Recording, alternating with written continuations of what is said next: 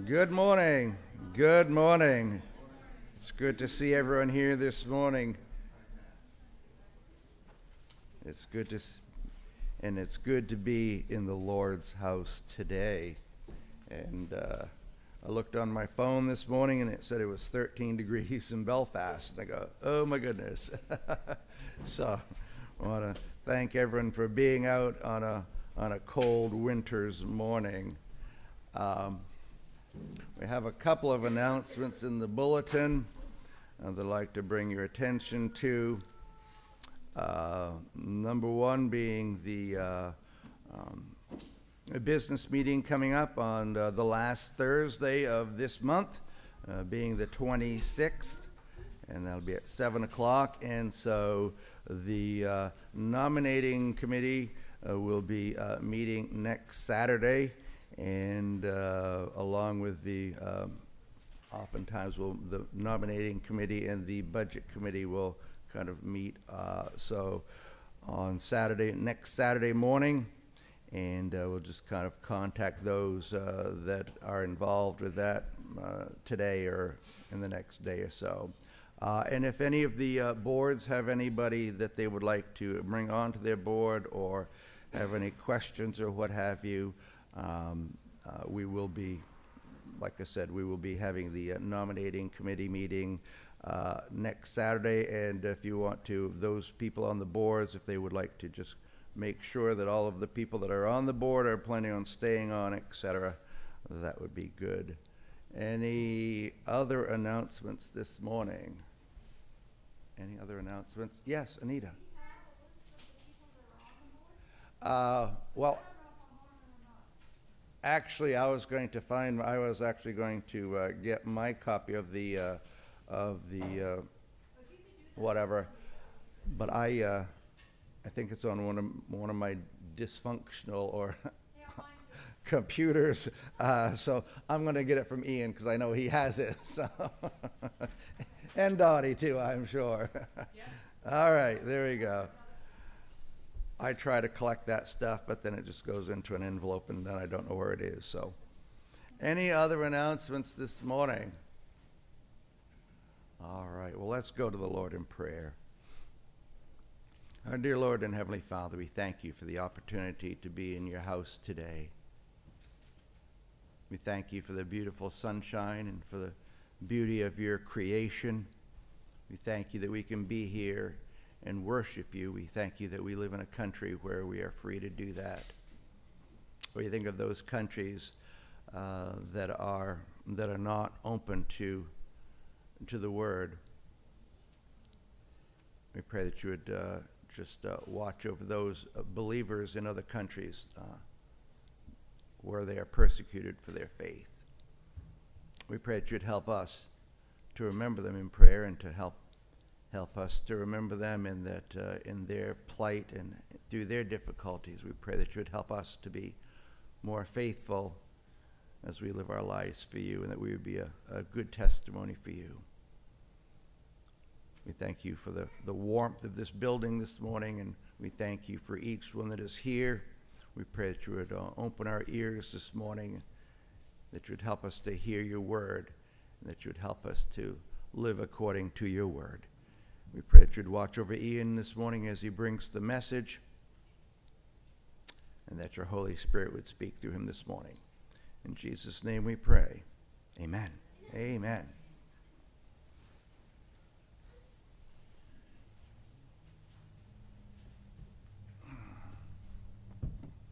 Our call to worship this morning is found in Psalm 122, verse 1.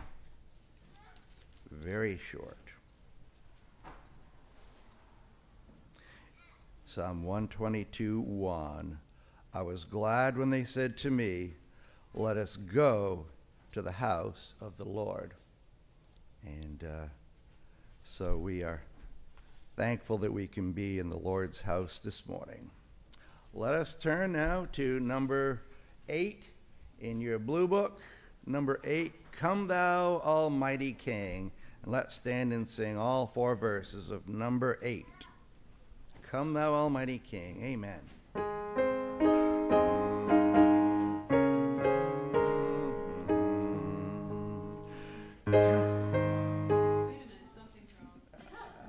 not slower?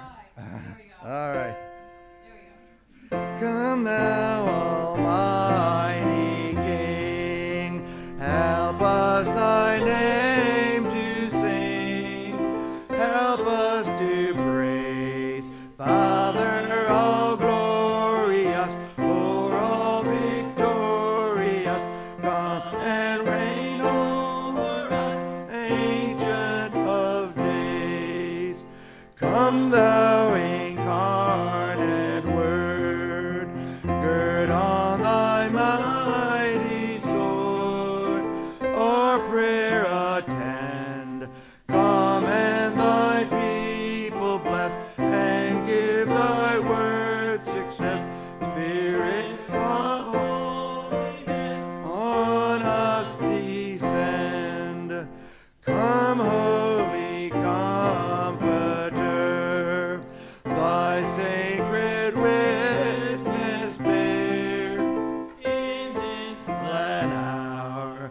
Thou who almighty art, now ruling every heart, and ne'er from us depart. Spirit of power, to thee, great one in three, eternal praises be, and evermore.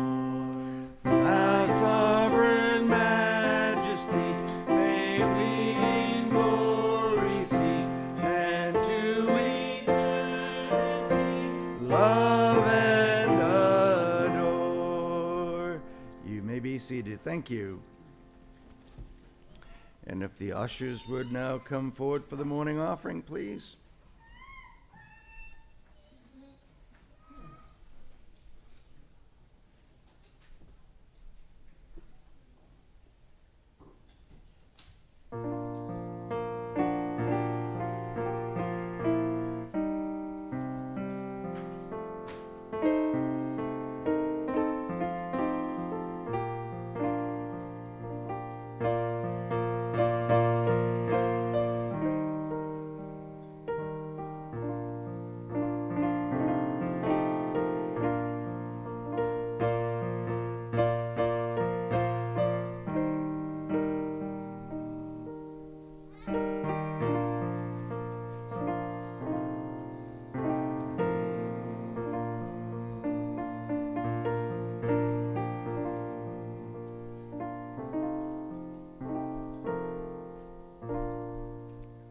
Let's pray.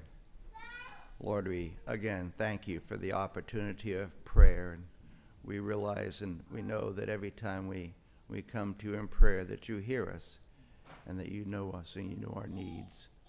We thank you again for the opportunity that we have this morning of giving back just a portion of what you have given to us. We thank you for your generosity towards us, and we pray that we would do likewise. We thank you for these gifts. We thank you for how you've blessed our church and in so many ways, and we just thank you for that. We pray that you would take this offering and use it to spread your word. In Jesus' name we pray. Amen. Amen.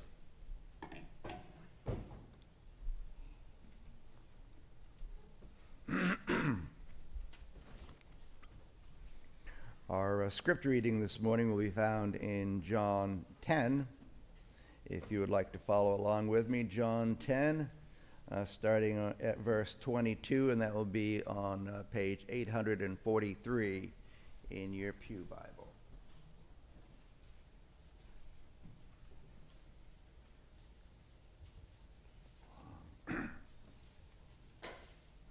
John 10:22.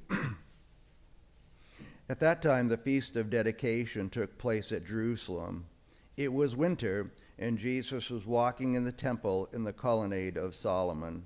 So the Jews gathered around him and said to him, "How long will you keep us in suspense? If you are the Christ, tell us plainly." Jesus answered them, "I told you, and you do not believe. The works that I do in my Father's name bear witness about me, but you do not believe me because you are not among my sheep. My sheep hear my voice, and I know them, and they follow me, and I give them eternal life, and they will never perish, and no one will snatch them out of my hand. My Father who has given them to me is greater than all, and no one is able to snatch them out of the Father's hand. I and the Father are one." The Jews picked up stones again to stone him. Jesus answered them, "I have shown you many good works from the Father. For which of them are you going to stone me?" The Jews answered him, "It is not for a good work that we are going to stone you, but for blasphemy, because you, being a man, make yourself God." Jesus answered them, "Is it not written in your law, 'I said, you are gods'? If he called them gods, to whom the word of God came, and the scripture cannot be broken, do you say of him whom the Father consecrated and sent into the world, 'You are blaspheming, because I said, I am the Son of God'? If I am not doing the works of my Father, then do not believe me.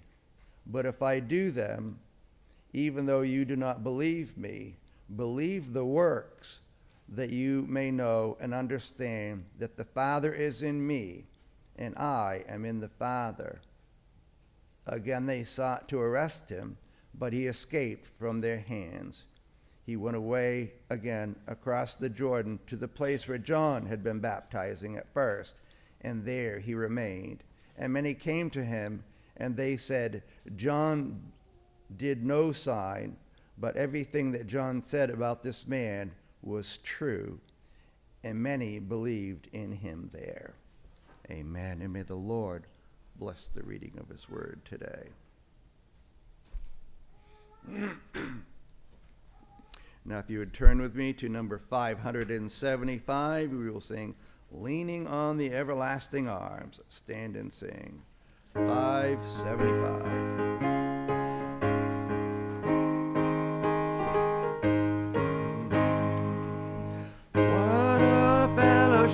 What a joy divine, leaning on the everlasting arms.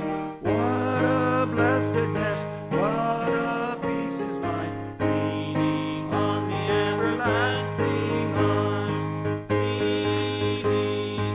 Leaning, safe and secure from all alarms. Leaning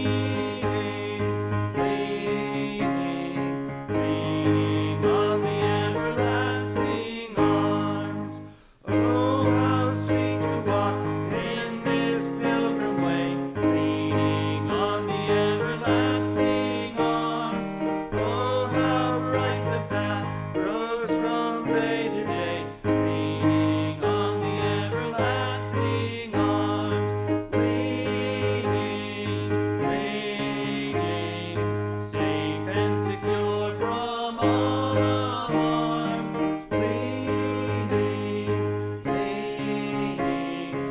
Leaning on the everlasting arms.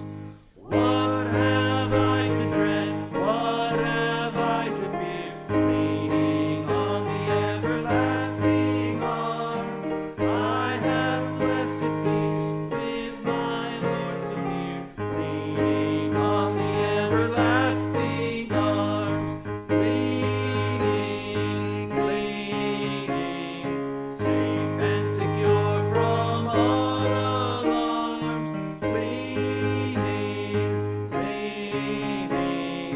Leaning on the everlasting arms. You may be seated. Thank you. Good singing.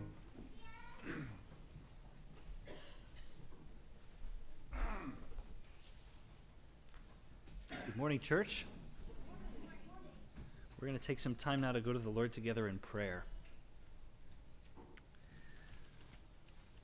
What a privilege we do have to be able to lean on the everlasting arms, to go to our Heavenly Father and to know that He hears us if we are in Christ as His beloved sons and daughters. It's an incredible promise, and we're going to take advantage of it this morning together.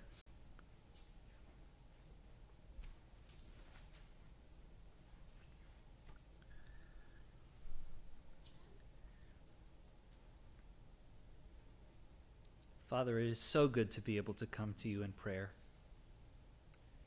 It's good to be able to gather together with our brothers and sisters and to come to your throne and to know that you, the mighty maker of the heavens and the earth, you who dwell in glory so high it's unimaginable, bend your ear to listen to us and to hear us,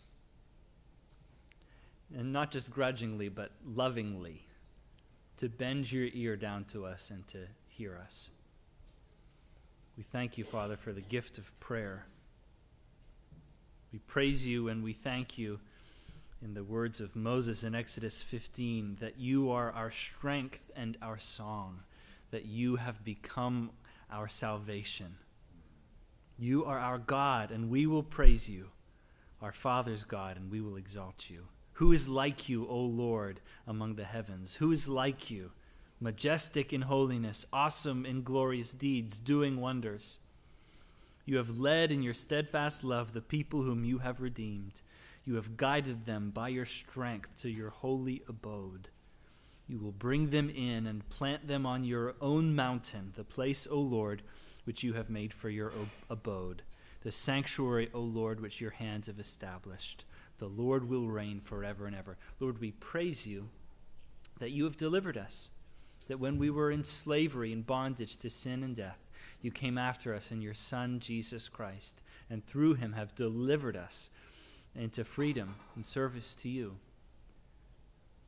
We praise you and we thank you for the deliverance you've shown to us, for the power of your mighty hand with which you have delivered us. Lord, as we come to you and acknowledge your power and your glory and your holiness, we're made aware of our sinfulness. We confess in our hearts, in our minds, and in our actions this week that we've done wrong, that we've sinned. We're prone, Lord, consciously and unconsciously, to turn aside from your commandments and rules. We know we haven't listened to your word as well as we ought, that we've rebelled against you and haven't obeyed your voice by walking in your laws, which you've set before us in your word. And so we'll take a moment now to silently confess our sins to God.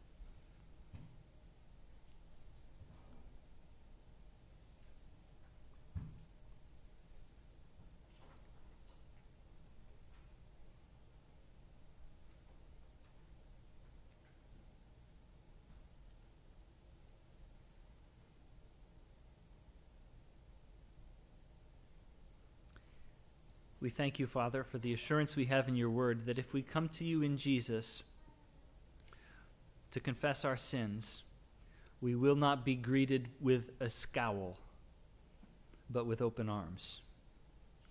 We thank you for the word of God which assures us in Matthew 11, verse 28, "Come to me, all who labor and are heavy laden, and I will give you rest."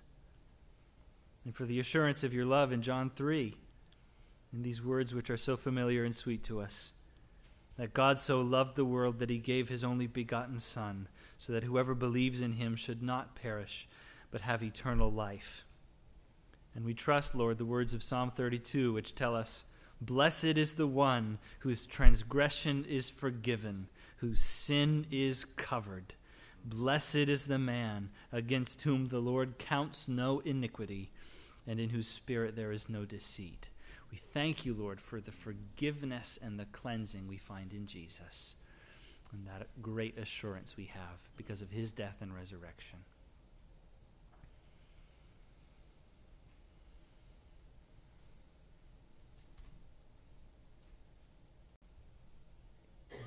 I praise you, Lord, for everyone who's here this morning. What a joy it is to be able to gather with your people.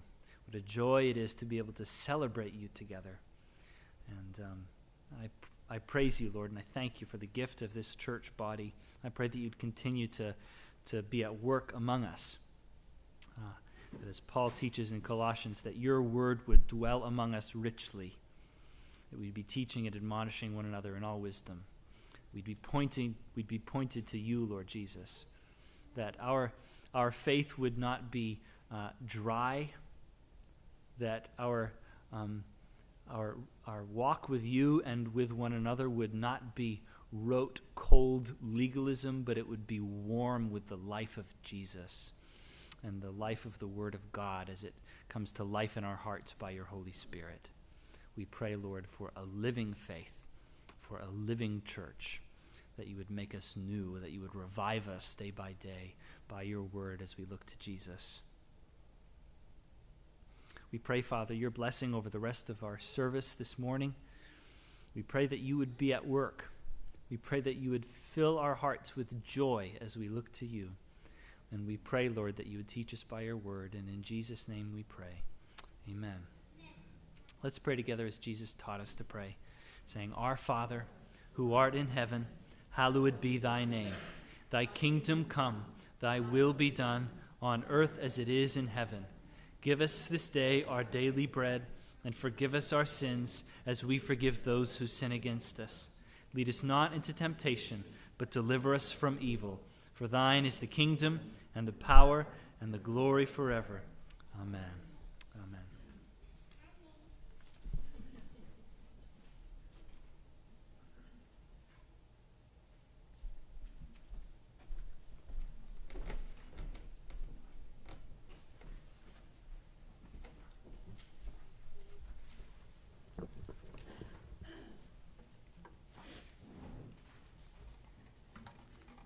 Let's stand together. We'll sing number 130 in your green book in front of you. This will be a new one for you this morning. It's maybe new to you, but it's an old psalm setting. It's very beautiful.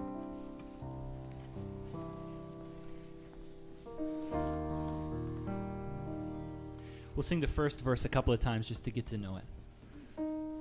Lord, from the depths to thee I cried, my Lord, give ear to me. Oh, hear my voice and hearken to my supplicating plea. Lord, from the depths. Lord, from the depths to thee I cried, my Lord, give ear to me. Oh, hear my voice and hearken to my supplicating plea. Lord, who shall stand if thou, my Lord, should mark iniquity? But yet with thee forgiveness is, that man may honor thee. I wait, my soul waits for the Lord, my hope is in his word. More than the watchmen wait for morn, my soul waits for the Lord. I wait, my soul waits for the Lord, my hope is in his word. More than the watchmen wait for morn, my soul waits for the Lord. We turn to 2:14.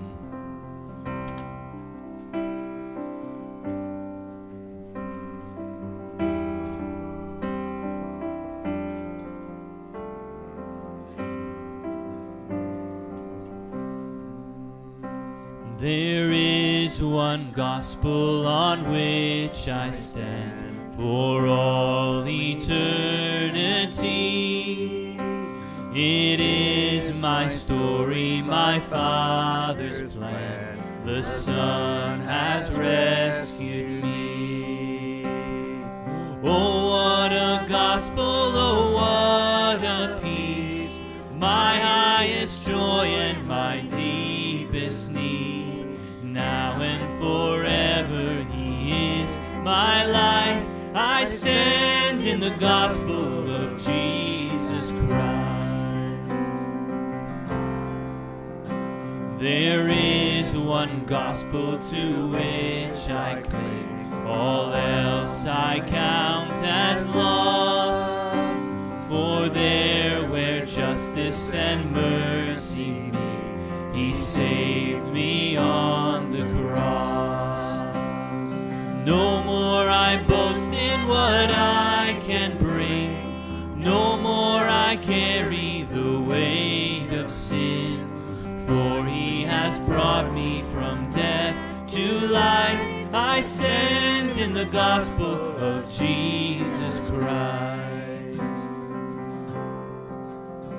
There is one gospel where hope is found. The empty tomb still speaks. For death could not keep my Savior down. He lives and I am free. Now on my Savior I fix my eyes. My life is his and his hope is mine.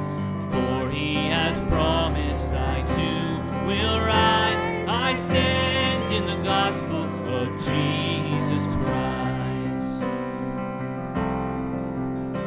And in this gospel the church is one. We do not walk alone. We have his Spirit as we press on to lead us safely home. And when in glory still I will sing of this old story that rescued me. Praise to my Savior, the King of life. I stand in the gospel of Jesus Christ. And when in glory still I will sing of this old story that rescued me. Praise to my Savior, the King of life. I stand in the gospel of Jesus Christ. Praise to my Savior, the King of life. I stand in the gospel of Jesus Christ. I stand in the gospel of Jesus Christ. You may be seated. Amen. Amen. You may be seated.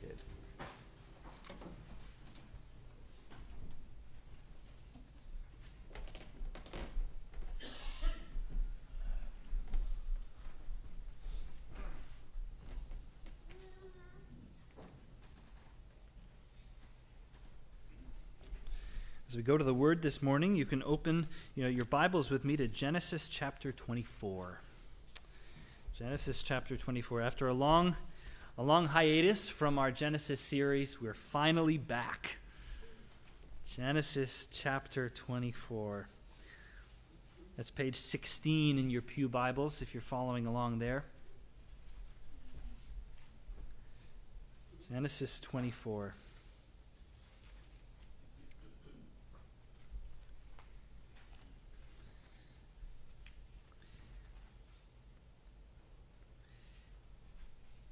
Anew, in every generation, every human generation will have to wrestle through the same question. Can God be trusted? Amen. Can God be trusted? We can be taught from the previous generations, we can be taught by our mothers and our fathers in the faith, God can be trusted, right? Those who've gone before us teach us, God can be trusted. Many of us in this congregation, some have more decades than others, right? But all of us who've been following Christ for any length of time can look back and say, through thick and thin, it's been hard sometimes, but God can be trusted. He's never left me yet. God can be trusted. But each of us have to work through this question for ourselves, right? And to come to our own conviction, yes, God can be trusted. And the fact is, God will remain faithful to his people in every generation. It's our main idea this morning. God will remain faithful. His loving kindness does not fail. He will remain faithful to his people in every generation. Our passage this morning, Genesis 24, is both an ending and a beginning. We've been following the story of Abraham now for 12 chapters. Ever since Genesis 12, we've been following the story of this man, Abraham. And why are we interested in Abraham? Well, because of the promises, right?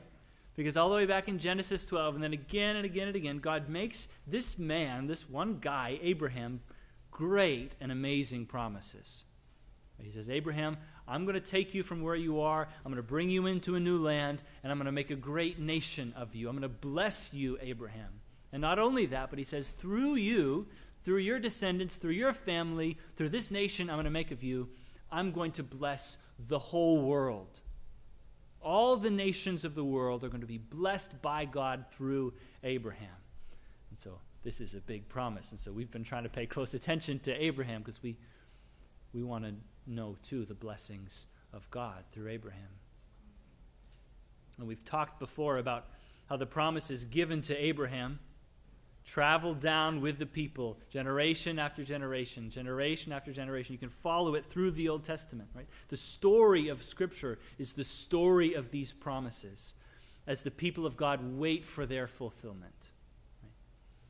And the greatest climax of fulfillment of these great promises to Abraham, of course, is in Jesus.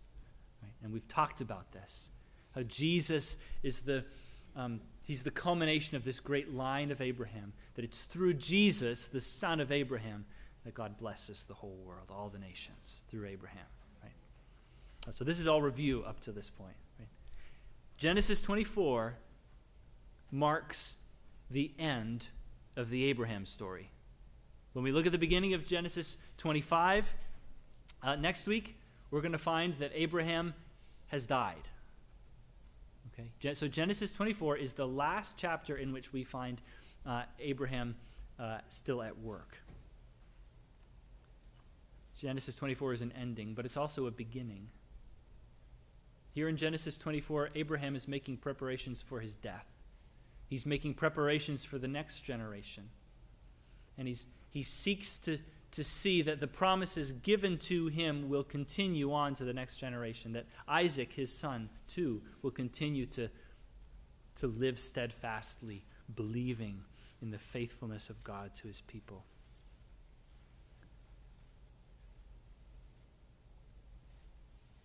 My prayer is that as we look at this passage, as we see Abraham trusting God, and as we see God coming through yet again, faithfully blessing his people, and faithfully blessing not only Abraham, but also Isaac, that we, as we consider the sweet faithfulness of God as he blesses Isaac and Rebekah, would be reminded of the faithfulness of God.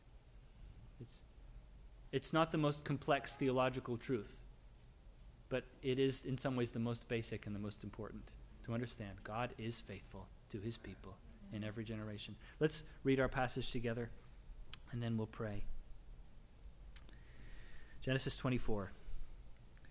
Now Abraham was old, well advanced in years, and the Lord had blessed Abraham in all things.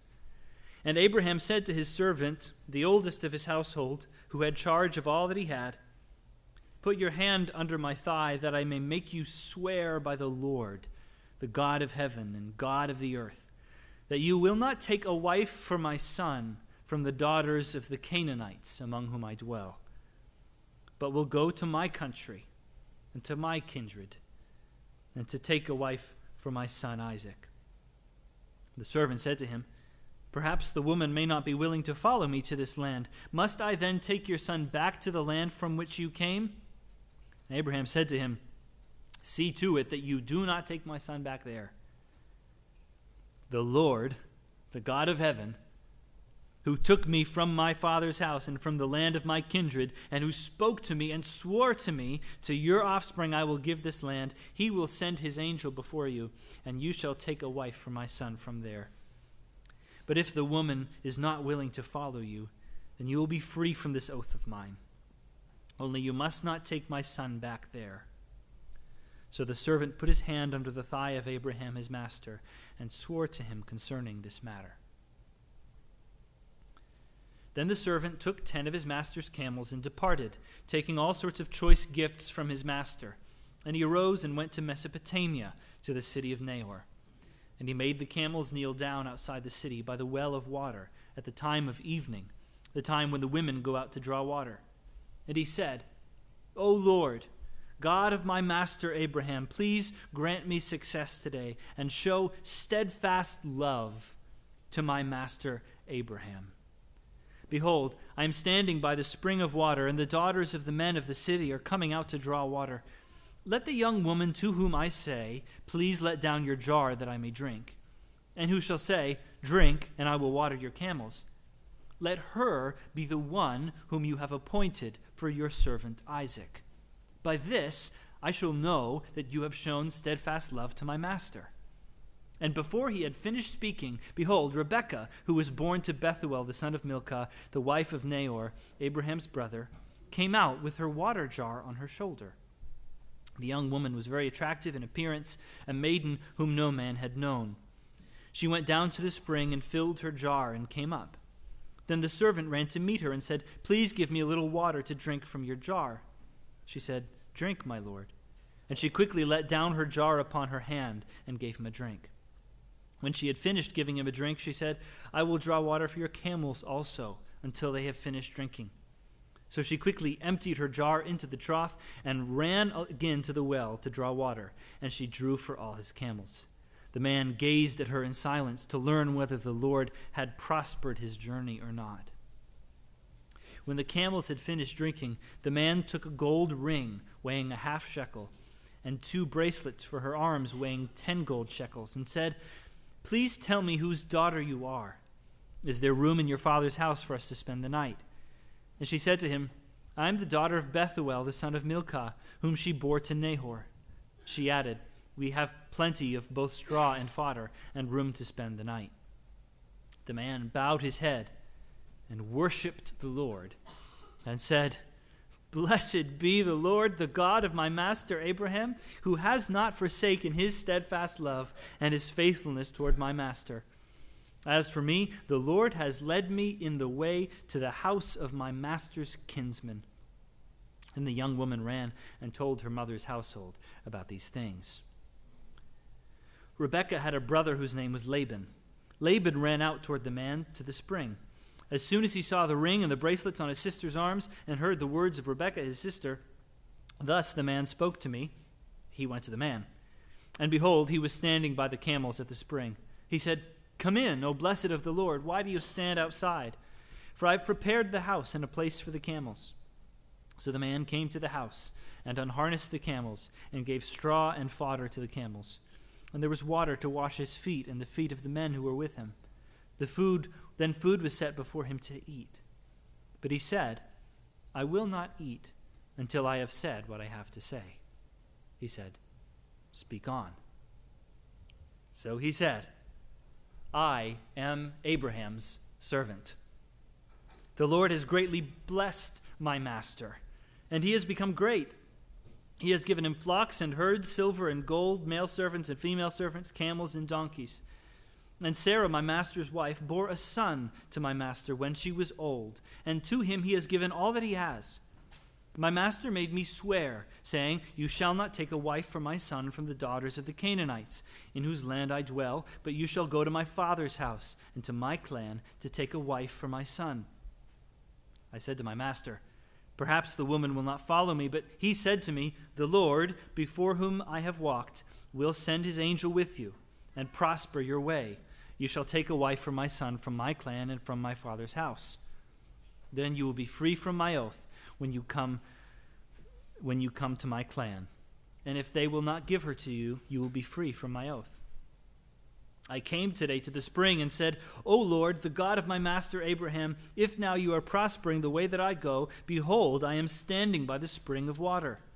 Let the virgin who comes out to draw water, to whom I shall say, Please give me a little water from your jar to drink, and who will say to me, Drink, and I will draw for your camels also, let her be the woman whom the Lord has appointed for my master's son.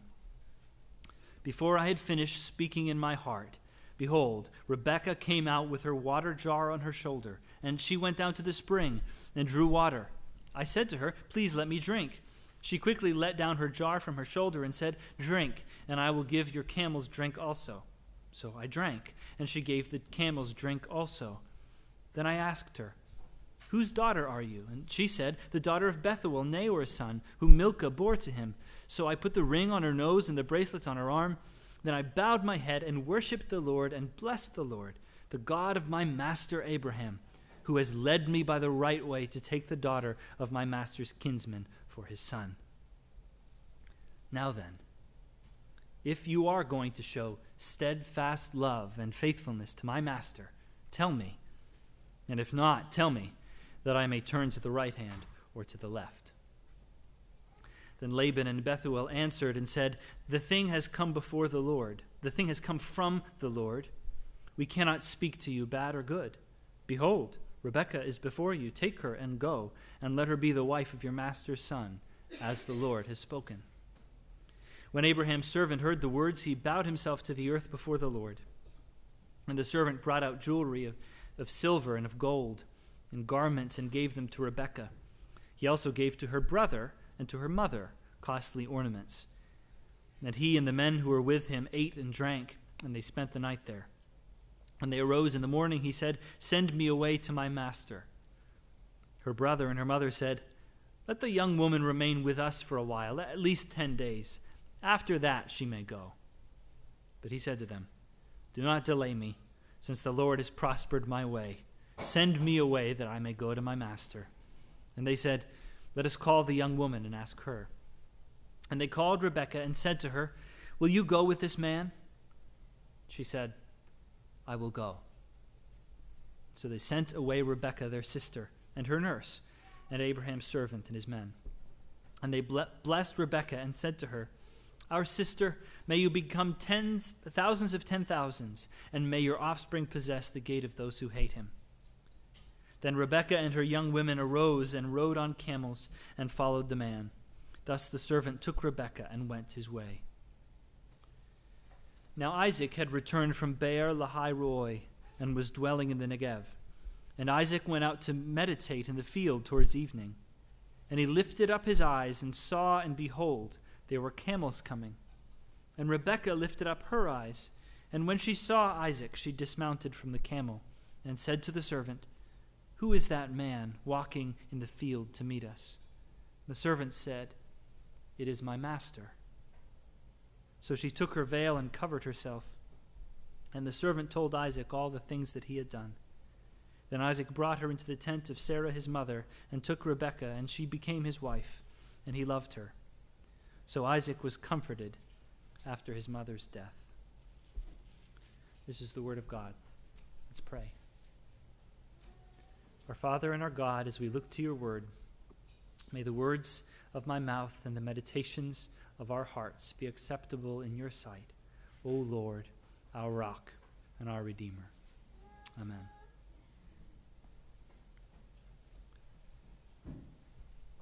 This is a sweet story. It's a love story.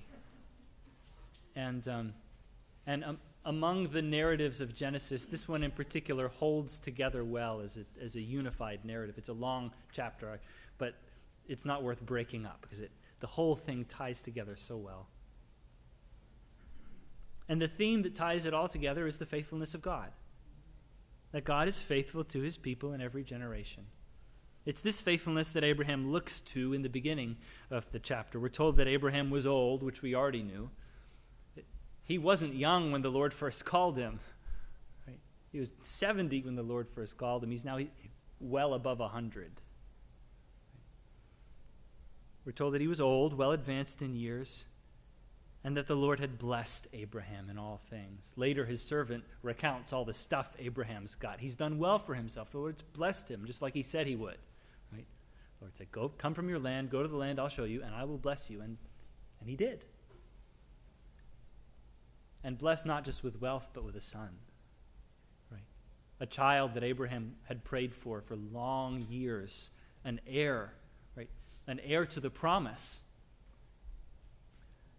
how is Abraham supposed to become a mighty nation if he doesn't have any kids? Right? But through Isaac, here's where this promise can be fulfilled.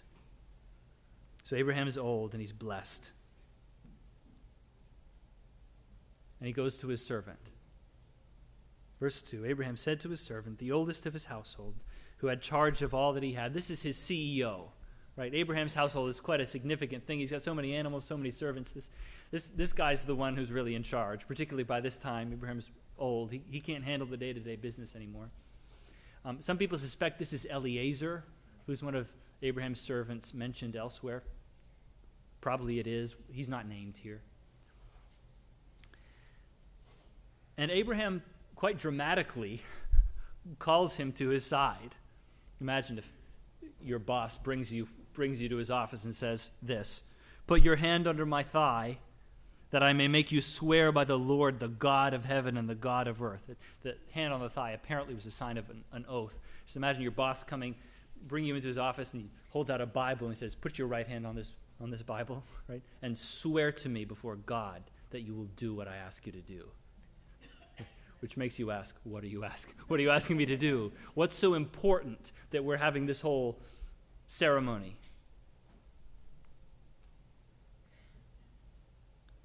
That I may make you swear by the Lord, the God of heaven and the God of the earth, that you will not take a wife for my son from the daughters of the Canaanites, among whom I dwell, but will go to my country and to my kindred and take a wife for my son Isaac. It seems that Abraham is making preparations for his death. Who would normally be responsible for making sure that his son marries right? It's Abraham, right? But for some reason, he's entrusting this to his servant. Right? And a part of this is there's going to be travel involved, and Abraham's not up for that anymore. So he brings his servant, his most trusted servant, and he says, listen, I'm giving you this task. Make sure my boy marries right.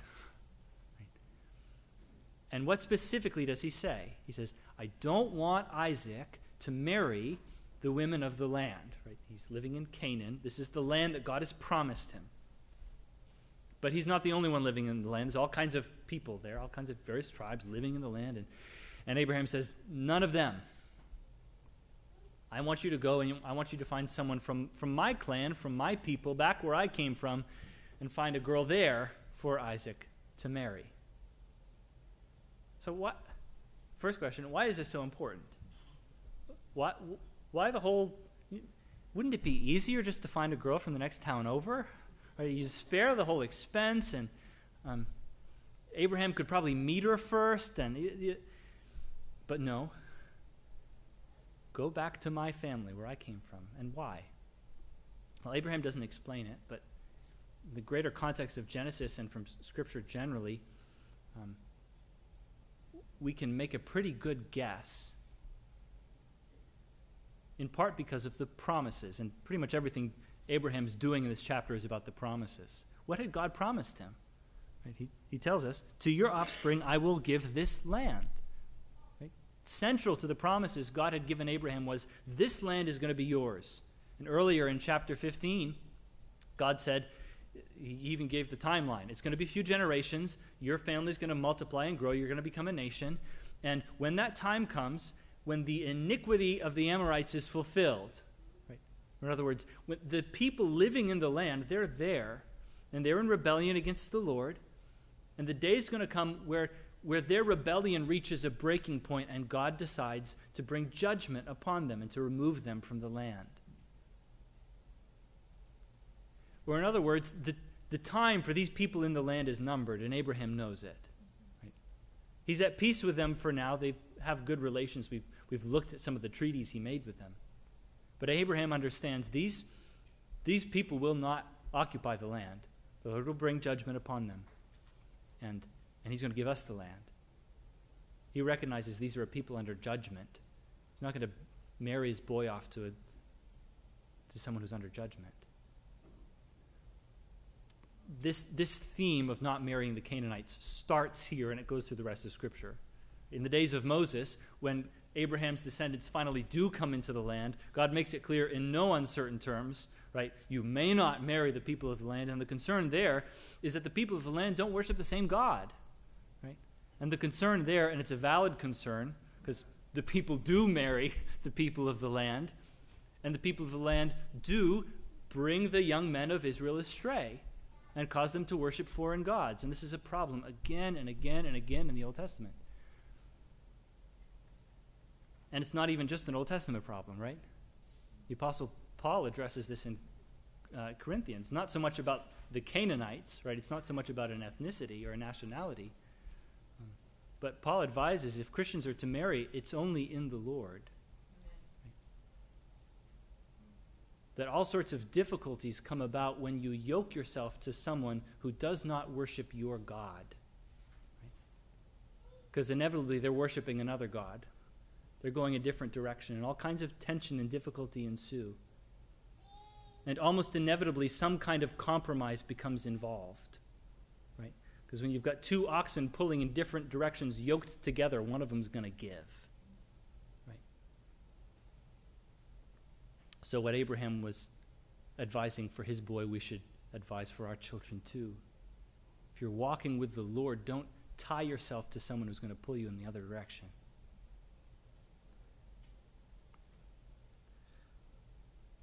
That's the first thing he makes his servant swear. But then the servant has a follow-up question.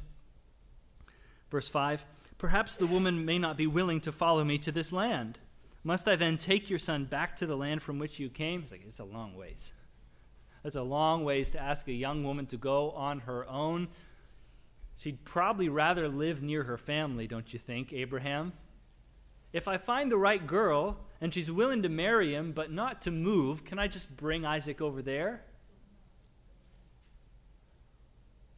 What does Abraham say? See to it that you do not take my son back there. Absolutely not. Right? Verse 8, if the woman is not willing to follow you, then you will be free from this oath of mine. Right? Don't worry about it. It's not worth it. Only you must not take my son back there. What's the big deal? It's the promise of God, right? What does Abraham say in verse 7? The Lord, the God of heaven, who took me from my father's house and from the land of my kindred, and who spoke to me and swore to me, to your offspring I will give this land. He will send his angel before you, and you shall take a wife for my son from there. The problem is the promise. Abraham staked his whole life on this. He left behind everything he had because God had promised him this land. He'd spend decades and decades of heartache living as a pilgrim, a stranger in a foreign land, believing the promise of God, he will give me this land. He'd just recently buried his wife in this land. He's putting his roots down and saying, I believe God will give us this land. Don't you dare take my boy back. We've sacrificed too much. The promise of God is sure. And to turn aside now would be to turn aside from the promise of God. And notice the reassurance Abraham has through all of this. Right? The servant's not so sure. Right? I don't know if she's going to come this far. Abraham has confidence. He will send his angel before you, and you shall take a wife for my son from there. Right? If you can't find it, fine, turn around. But I don't think that's going to be the case. Abraham, by this point in his walk with the Lord, has a sense of confidence. He hadn't always. Right? We've followed his whole story. There's times where he's facing all sorts of things and questioned the promises of God, questioned whether the Lord would actually come through. But time and time again, he'd seen that God was faithful. And time again, even when he was unfaithful, God had shown his steadfast love to him. And so by now, as an old man, looking back across the rest of his life, with Eliezer's question, he says, well, the Lord will provide. He always does.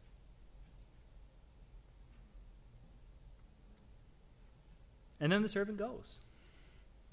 Verse 10. The servant took his master's camels, loads them up with goodies, 10 camels. This is a huge camel freight train, right? And it's loaded up with gold and all kinds of stuff. And this is a part of the economic arrangement of marriage between great families in the ancient world, right? There needs to be a dowry. There needs to be an exchange, right? And because he's traveling so far, he needs something to be able to prove, look, we're a family of means. We're worth marrying your daughter off to. And so he loads up the camels, and he goes. And he makes it there. That we kind of skip over the whole journey. He makes it to the city of Nahor, which is where we last left Abraham's family. And he has the camels kneel down at the well outside the city. And he has them do so in the evening when he knows the young women are going to come out to draw water. And then he prays. And what does he say? Verse 12. O Lord, God of my master Abraham. Now notice that phrase because that's going to show up again and again. God of my master Abraham. He recognizes the promises God has made, he's made to Abraham. And so he invokes, O God of my master Abraham, God of the great promises, please grant me success today and show steadfast love to my father, to my master Abraham. Now, this word, too, I want you to take notice of, steadfast love, or it might be translated in your Bibles, loving kindness. This word's going to show up a number of times in this passage. It's one of the themes in this passage. Okay? And the idea is not just the sort of the emotional affection of love, but this is a covenant love. This is a love that makes promises and keeps them. Okay, there's not really a good translation of this word into English, but steadfast love is good, or covenant love. This is love that does what it says it will do. This is love that makes promises. And so Abraham's servant is looking to the Lord, and he's saying, show this love to your servant. You've made great promises. Come through. Come through. And he comes up with this arrangement. We've already read it, right?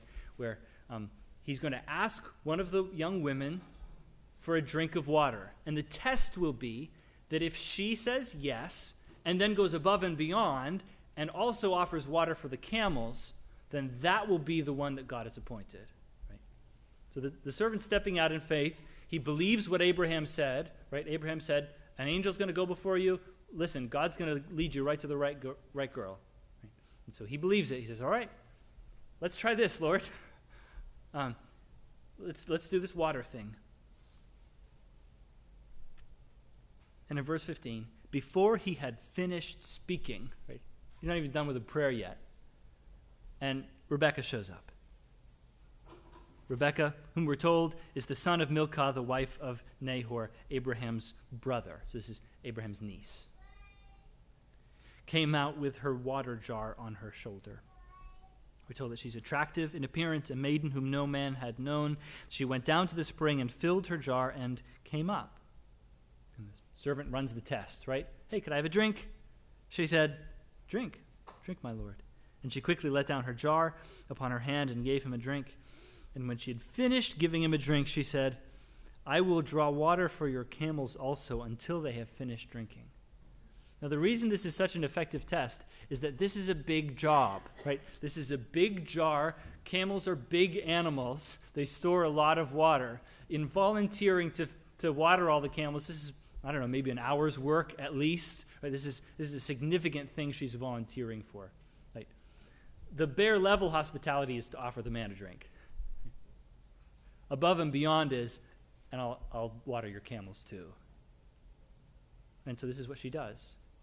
Rebekah shows herself to be a woman of character. She goes through the process of watering the animals. And the servant waits, waiting for this whole thing to play out. Verse 21, the man gazed at her in silence to learn whether the Lord had prospered his journey or not. And when the camels had finished drinking, the man took a gold ring weighing a half shekel and 2 bracelets for her arms, weighing 10 gold shekels, and said, please tell me whose daughter you are. Is there a room in your father's house for us to spend the night? He doesn't know who she is yet. So he asks her, who are you? And she said to him, I am the daughter of Bethuel, the son of Milcah, whom she bore to Nahor. And she added, we have plenty of both straw. She says, you're welcome to stay the night. And verse 26, the man bowed his head and worshipped the Lord. Right? Cries out, "Blessed be the Lord, the God of my master Abraham, who has not forsaken his," what's the word? Steadfast love. Right? On his way into the city, he says, will God show his steadfast love? Will he keep his covenant promises? And then he goes in, says, he's kept his steadfast love. He's seen an answer to the promise here. Why? As for me, the Lord has led me in the way to the house of my master's kinsman. Right? Abraham sent him out saying, I want you to find a woman of my own tribe for my son to marry. And he goes, and the first woman he meets, his nephew. Right? And he praises the Lord. Something you'll notice is that the servant talks a lot in this passage. Right? That's part of why it's such a long passage, and we're not going to read everything he says.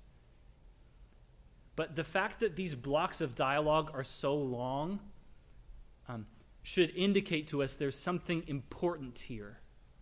Isaac doesn't say anything in this passage. Rebekah barely says anything. Abraham's got a few lines at the beginning. But most of the bulk of this passage is the servant talking.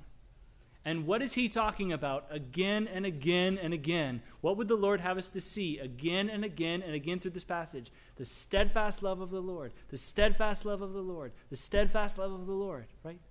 Outside the city, he says, Lord, show your steadfast love. And he meets Rebekah and he says, thank you for your steadfast love. You have been faithful. You have been faithful. The first of Abraham's criteria has been met now. We found a woman who's of his kin, of his tribe. The question is, will she go? Will she be willing to go? So Rebekah runs to her brother Laban. They talk about everything that's gone on. Laban, we're told, sees all of the gold and the jewelry. He goes and he greets the servant. He says, come on in, O blessed of the Lord. Why do you stand outside? You're more than welcome to stay with us. They wash their feet. He lays out a meal. Right? And everyone's seated at the table. And Laban says, let's eat. And the servant says, wait a second. Before I eat off your table, you need to know why I'm here. And here we get a very long dialogue. We get Laban telling the whole story. And he goes all the way back to the beginning. He talks about how God originally called Abraham and how God gave him a son, how he blessed him with Isaac even in Sarah's old age. And he talks about how Abraham had made him give the solemn oath. And he talks about how he met Rebekah out at the well. And he talks about how he realized this is actually Abraham's niece. This is perfect. This is obviously of the Lord. Verse 48, well, actually, starting verse 47. Then I asked her, whose daughter are you? And she said, the daughter of Bethuel, Nahor's son, whom Milcah bore to him. So I put the ring on her nose and the bracelets on her arms, and I bowed my head and worshipped the Lord and blessed the Lord, the God of my master Abraham, who had led me by the right way to take the daughter of my master's kinsman for his son. He's recognizing the steadfast love of the Lord throughout this. And now he comes to the key question, verse 49. Now then, if you are going to show steadfast love and faithfulness to my master, tell me. And if not, tell me, that I may turn to the right hand or to the left. This is the same word, interestingly. Right? So far he's been saying, God, show us steadfast love. God, you've shown us steadfast love. And now he turns to Laban and to his father, and he says, will you show us steadfast love? Will you recognize the hand of the Lord in all of this? Let me know, because I probably don't even need to stick around for dinner if the answer is no. Verse 50. Then Laban and Bethuel answered and said, the thing has come from the Lord. The thing has come from the Lord. This is obviously the work of God. We cannot speak to you good or bad. Decision's out of our hands. It seems obvious this is of the Lord. Behold, Rebekah is before you. Take her and go. Let her be the wife of your master's son, as the Lord has spoken.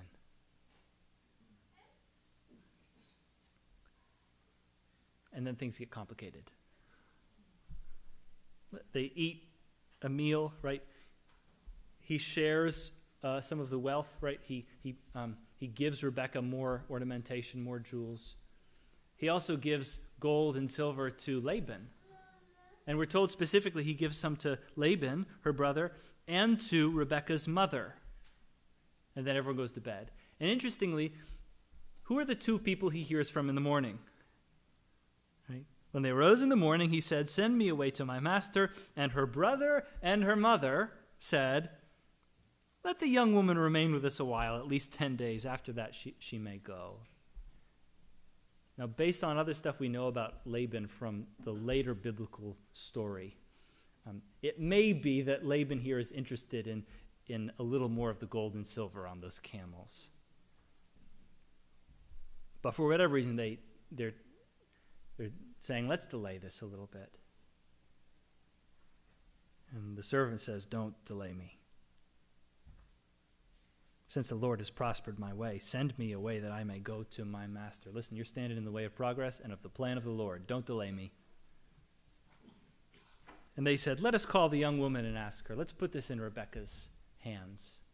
And we hear the voice of Rebekah, right? Verse 58, they called Rebekah and said to her, "Will you go with this man?" There's a lot of weight hanging on this question. For the servant, for sure, but also for Rebekah. Can you imagine the prospect for a young woman? She's being asked to go out alone and to marry a man she's never met, to travel hundreds of miles.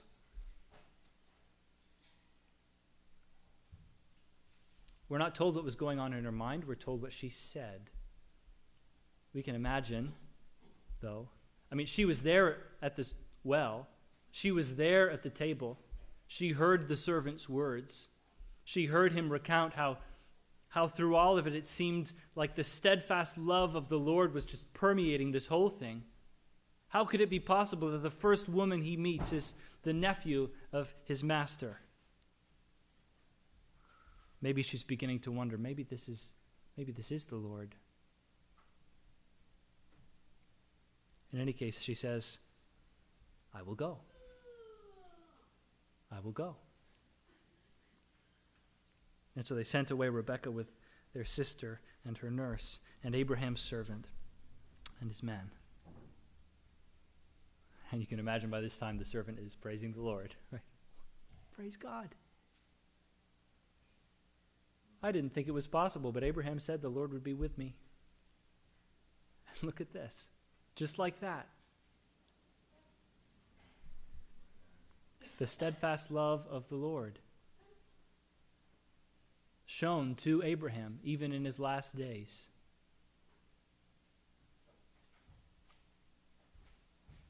On Rebekah's way out the door, they blessed her and said, "O our sister, may you become thousands of 10,000s, and may your offspring possess the gate of those who hate him." I wonder if they understood the full import of these words as they blessed her. It sounds like kind of a boilerplate blessing, right? May you be great, right? May your family be great, Rebekah. Go with a blessing. And maybe little did they understand that in marrying Isaac, the son of Abraham, she was marrying the father of many nations. She was marrying into the line of promise, a line from which would come the Messiah, the King of Kings, Jesus, Emmanuel, God with us, whose throne will reign forever and ever. She was marrying into the people of God.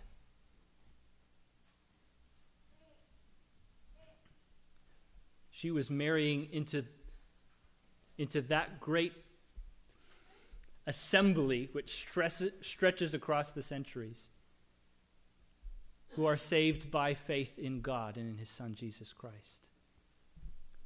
Saved into that great assembly of which Jesus said, "I will build my church, and the gates of hell will not prevail against it." Our sister, may you become thousands of 10,000s, and may your offspring possess the gate of those who hate him. And Jesus will. Then Rebekah and her young women arose and rode on camels and followed the man. Thus the servant took Rebekah and went his way. And now we finally see Isaac. Where's Isaac? It's a picturesque scene. It looks like it's from the end of a movie, right? Isaac had returned from Beer Lahai Roi and was dwelling in the Negev.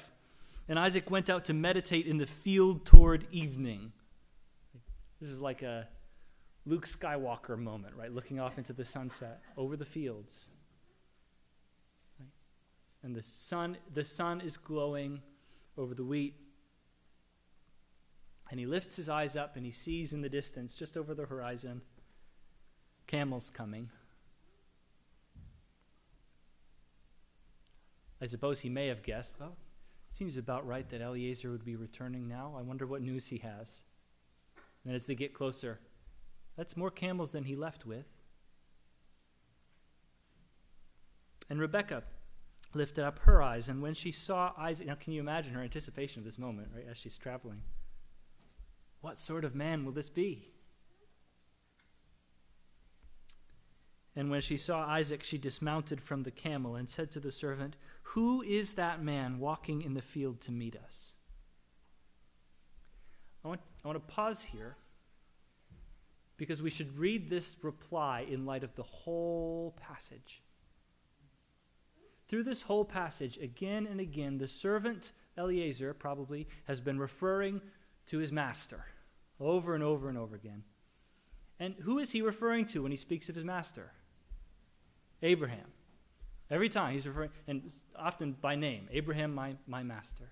Right? In his prayers to God, he's saying, God, would you bless Abraham, my master? Pour out your loving kindness upon Abraham, my master, because the promises of God rest on Abraham, my master.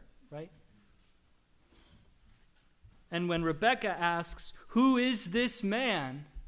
And points to Isaac, the servant says, it is my master. It is my master.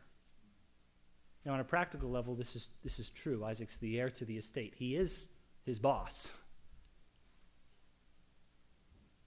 But I wonder if there's something more going on here poetically.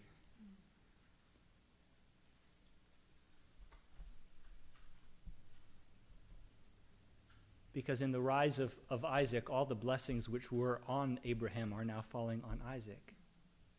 And in the gift of this wife to Isaac, Isaac is tasting the blessing of the loving kindness of the Lord which he'd been pouring out on Abraham all these years.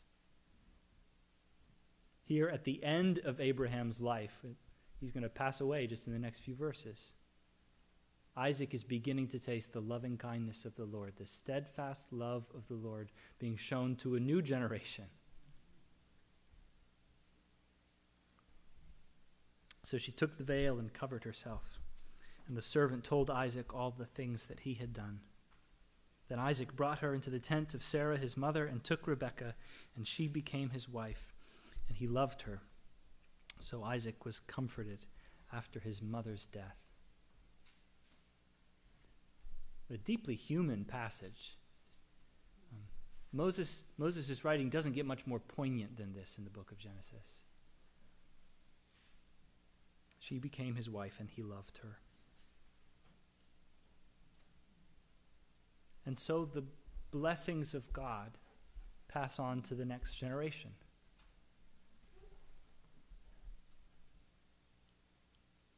What Abraham knew with absolute firmness, Isaac was only just beginning to taste.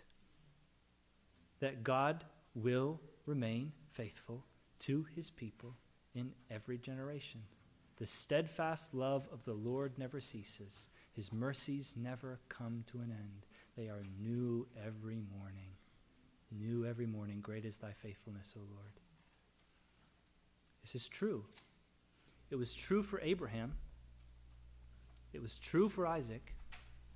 And it's true for you if you look to the Lord. His mercies have not run out. He doesn't change. He's not kind one day and hard the next day. He's not faithful one day and fickle the next day. That's us. Right? He's faithful. And to all those who look to him in every generation, to all those who come to him and by simple faith trust in Jesus Christ, he watches over us with his steadfast love. And he does not change. Let's pray.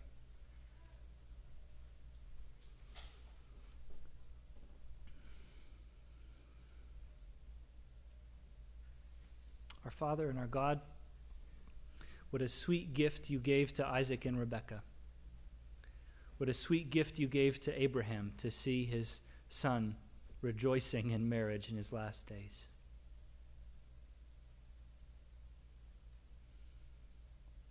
Abraham's life was not always easy, and neither is Isaac's, and neither is ours. Lord, you allow us to go through any number of difficulties and trials, and there's any number of things on our hearts this morning, but there is one thing which does not change. There is one rock upon which we build our whole lives, and that is you, our God, and your faithfulness. For even when we are unfaithful, you are faithful. And it's in that we trust. And pray all these things in Jesus' name. Amen. Let's stand together and sing. Praise God from whom all blessings flow. Praise him, all creatures near below. Praise him above, ye heavenly hosts. Praise Father, Son, and Holy Ghost.